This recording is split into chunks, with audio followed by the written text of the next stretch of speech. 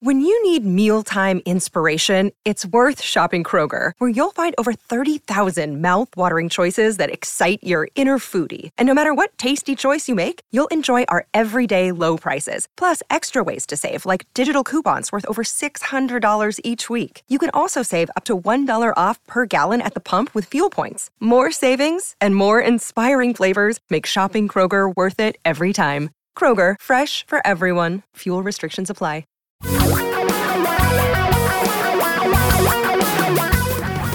Reality radio for a really great future. We're talking real money. It has been a crazy week here at Talking Real Money. Really has. All kinds of stuff. We had an interview, which we don't do very often, with Robin Wigglesworth, who wrote Trillions, which is a terrific book. You can go listen to that podcast. It's up now. There's also a videocast version of it. But today is the Q&A day here on Talking Real Money, Q&A or CNC, which is comment and comment. You can call in your questions at 855-935-TALK, or you can type them in at talkingrealmoney.com. But we really prefer that you go to talkingrealmoney.com and do like so many are doing now, because people have decent mics on their computers, and speak your question, because it's so easy for me to edit in and it sounds so much better. Well, like, here's a good example. Hey guys, this is Bob from Linwood calling. I've got a question about Roth contributions. I cannot find the answer to this question.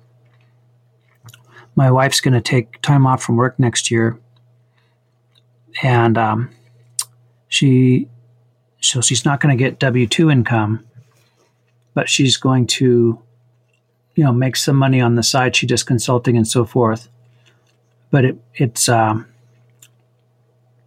W-2 income. So does that count towards income in terms of being able to contribute to her Roth? Can she still put money in even though she's not getting a regular W-2 paycheck? On a similar vein, we have to get our own insurance. We have to buy our own insurance next year, health insurance. Since she won't be at her job, neither one of us will be at a job with insurance. So can we do an HSA? Do you have to be a W-2 employee or whatever? Does your company have to administer the insurance to do an HSA? I don't understand. How could there be matching if you're not working? So that's my second question. Thank you. You have to have earned income to do any kind of an IRA. So as long as she has earned income on which she's paying taxes, doesn't even have to necessarily be 1099 income, although the payor could get into trouble for not filing a 1099. She just has to be able to document that it is earned income, and she should be able to do that. But if she's doing consulting work, she's going to get 1099s, and that allows you to make the maximum allowable contribution to an IRA or a Roth IRA. As for the insurance, yeah, you can get an HSA with a private insurance policy. It just has to be a qualified high deductible insurance policy. There are certain policies that qualify to have an HSA associated with them and certain policies that don't. So when you go out shopping for insurance, make sure it's HSA qualified. And then you can open an HSA with most of the better cheap brokerage houses, mutual fund companies, because in an HSA, if you don't use it all, it can continue to grow and help fund your retirement. So in both cases, you're actually in very similar shape to where you were before, although you're going to find buying your own health insurance is really expensive.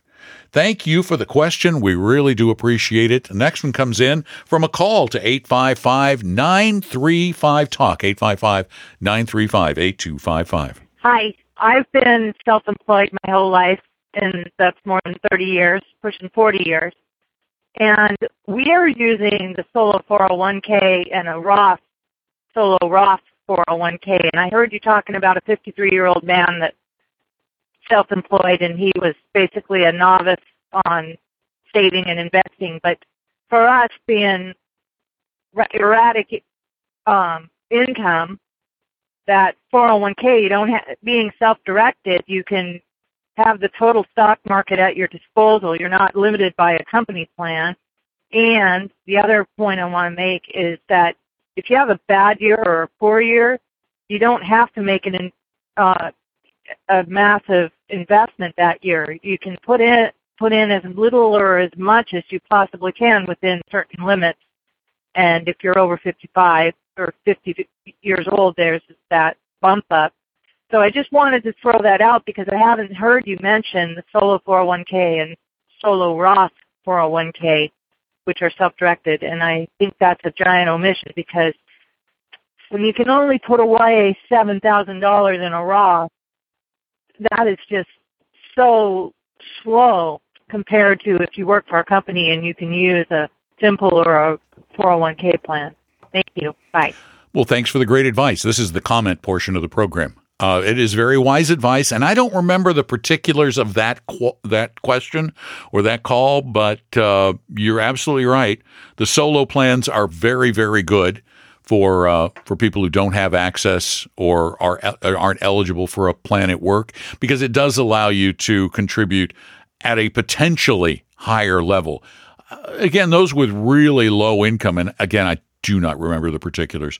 It may just be easier from a setup standpoint. If you're never going to put more than, a few $1,000s away, just do the regular Roth IRA. But yeah, for those cases where you can put more away, what you said is absolutely true, and it is a very powerful program for the self-employed.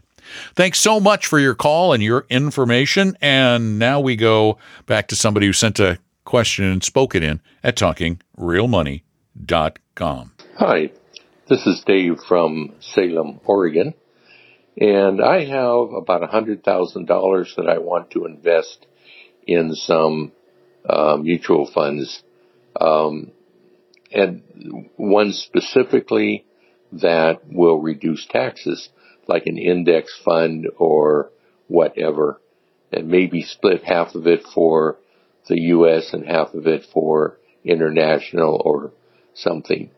I just want to do something more than the 0.5%, sometimes 0.25% that I'm getting now. So listen to your podcast all the time. Love it. Thanks. Oh, I was so ready to give you an answer there at the beginning of your question. I was so ready because you said U.S., international, and I'm going, okay, stocks, right? You're good with that. You're good with the risk, right? Then I suddenly thought maybe not. Because then you said the money's coming out of a savings account. And this is the question that scares both of us more than any other. It is the propensity of people today to look at these low interest rate environments at banks and think, well, people are making a lot of money in the stock market. Maybe I should join them.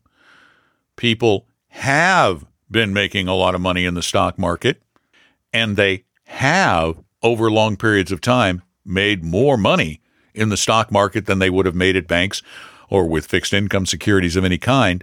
However, there's that problem that stocks have, and that is they'll go down a lot someday. I guarantee it. I just don't know when, and I don't know by how much, and I don't know how long it will last, but it will be painful when it happens, psychologically and financially. If you're not prepared to potentially lose half the money and wait patiently for it to someday recover, which it should do, but we don't know when, then you don't move from a savings account to stocks. You just don't do it. If you are comfortable with the risk, go take our risk quiz at TalkingRealMoney.com. If you are totally comfortable with it, then I would have suggested something like VT, which is the Vanguard Total World Stock Index, which very easily gets you U.S. and international all in one portfolio.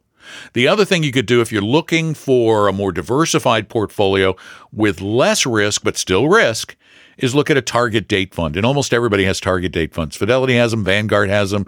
Almost the entire universe of index fund providers has target date index funds. And they can do quite well at times, but they also have their downside. They're not as safe as a bank account. There is nothing as safe as a bank account, or even similarly safe, that will yield substantially more. Thank you for stopping by. Another one came in from TalkinRealMoney.com. And here we go. I have noticed that mutual funds and ETFs with different categories of stocks tend to have different rates of portfolio turnover. For example, I saw that Schwab's REIT, as well as some international small cap value ETFs, have portfolio turnovers higher than 50% compared to some large cap blend ETFs that have portfolio turnovers of 3 or 4%. I would imagine that mutual funds with high portfolio turnovers would generate lots of taxable events in a regular brokerage account. Would this be true for ETFs with high portfolio turnover? Should I worry about high portfolio turnover for ETFs in a brokerage account? Generally speaking, turnover in both index funds and index ETFs, which are very similar beasts. And if you want to know more about the differences between them, listen to the interview we did with Robin Sorry, Robin, I just mangled your name. Robin Wigglesworth, who wrote the book Trillions, which is the history of the index industry. But real estate funds have had a slightly higher level. I can't speak specifically to the Schwab, but I went and looked up a bunch of real estate ETFs, and I found turnover ratios historically in the 5 to 8% range, which is not, that's still very, very low. But you mentioned small cap and you mentioned international small cap, and all of the small cap markets, the index markets, have much higher turnover than the large cap stock markets. They have to. Think about it logically. Their prices swing more rapidly. They either succeed big time, a few of them, which is why small cap stocks have done so well historically, is that a few of them go from being small cap to big cap in a very short period of time. And what happens when a stock goes from small cap to large cap? It leaves the small cap index. So it has to be sold and replaced with something else. And some of those something else's, maybe companies won't fare as well. It'll go out of business or will drop down to microcaps, which happens a lot too. And when they drop down to microcaps, they fall out of the small cap index. They move into the microcap index, which increases volatility. So you have to look at volatility in reference to other similar portfolios, not in the entire universe of investments. It's not a fair comparison. Small cap will be more volatile. Absolutely. Thanks for your question. I do appreciate it. Here's one that came in at 855-935-TALK. Hi, retired as of April, and I just got a notice from Social Security that my benefits will be reduced $300 a month due to projected income from last year. And the problem is I sold a house, and then to pay for the building of the new house, I've had to take some money out of retirement accounts. So how do I offset losing the $300 a month that I would be getting from my Social Security payments, or $350? And how can I help myself tax-wise? Thanks. Whoa. Okay, that is a really, really, really hard question. As a matter of fact, that question is so hard as to be in this venue impossible to answer. I see what happened. you made too much money, so Social Security is going to reduce your payout because you made so much money last year. Pays to do some planning. It really does. And this is one of those things where I'm going to have to say, you need help. You need an advisor. You need a fee-only 100% fiduciary advisor to help you figure this stuff out. Because this is the kind of thing an advisor helps with, and they help with it before the fact. Before the fact. They help you find better ways to do things. They help you find more tax-advantaged ways to do things. They help you find ways to generate additional income if it's possible. But remember, generating additional income from an existing portfolio either means you're going to be drawing it down faster, or you're absolutely going to need to increase your level of risk. So there are so many moving parts, and all of these parts interact and mesh with one another that it's an impossible question to answer in anything less than hours of work. In an hour, certainly, but you could talk to one of our advisors at Vestry because they will help you for a little while for free. But I think you're going to need more help than that. But go to Vestry.com and set up an appointment with one of them and see what they can do for you. I wish you the best. One more before we call this one a podcast. This one came in, of course, from TalkingRealMoney.com because it sounds better. Hey guys, love the show. I just started a new job and I'm trying to figure out what to do with my old 401k that contains both traditional and Roth contributions. Both old and new job use Fidelity for the 401k, while all of my other investment assets are at Vanguard, managed under their personal advisor service. Do I roll my old 401k to the new 401k, sticking with Fidelity as the custodian? The new 401k has reasonable investment options and fees. Or do I roll to Vanguard, get the assets managed under personal advisor service and at my preferred brokerage, but along the way, lose the ability to do a backdoor Roth because of the pro rata rule? I understand this decision gets easier if Congress ends the backdoor Roth, but as the law stands today, what are your thoughts on what to do? Thanks so much. Oh, this one's pretty easy. If you move it to Vanguard, you're going to pay the Vanguard advisory fee in addition to the cost of the funds. In your 401k, you may have a fee, but I can't imagine it will be as high. I don't know. It's something to check out. What kind of custodial fees and the like do they have? But as you said, it's a good 401k. You're already in Fidelity. It would just be a lateral move. You can keep the same asset allocation. I think as long as you continue to work, that's the better alternative. And as you mentioned, you got the backdoor Roth, but that's a tiny little potential benefit. That wouldn't be my primary consideration. Cost would be my primary consideration. If the 401k is cheaper, then yeah, I would continue to do it. The other reason I might continue to do it is because you're going to be adding new money to this Fidelity 401k anyway, and having them together should allow you to better manage your asset allocation among those funds. So my first inclination is just move it to the new 401k.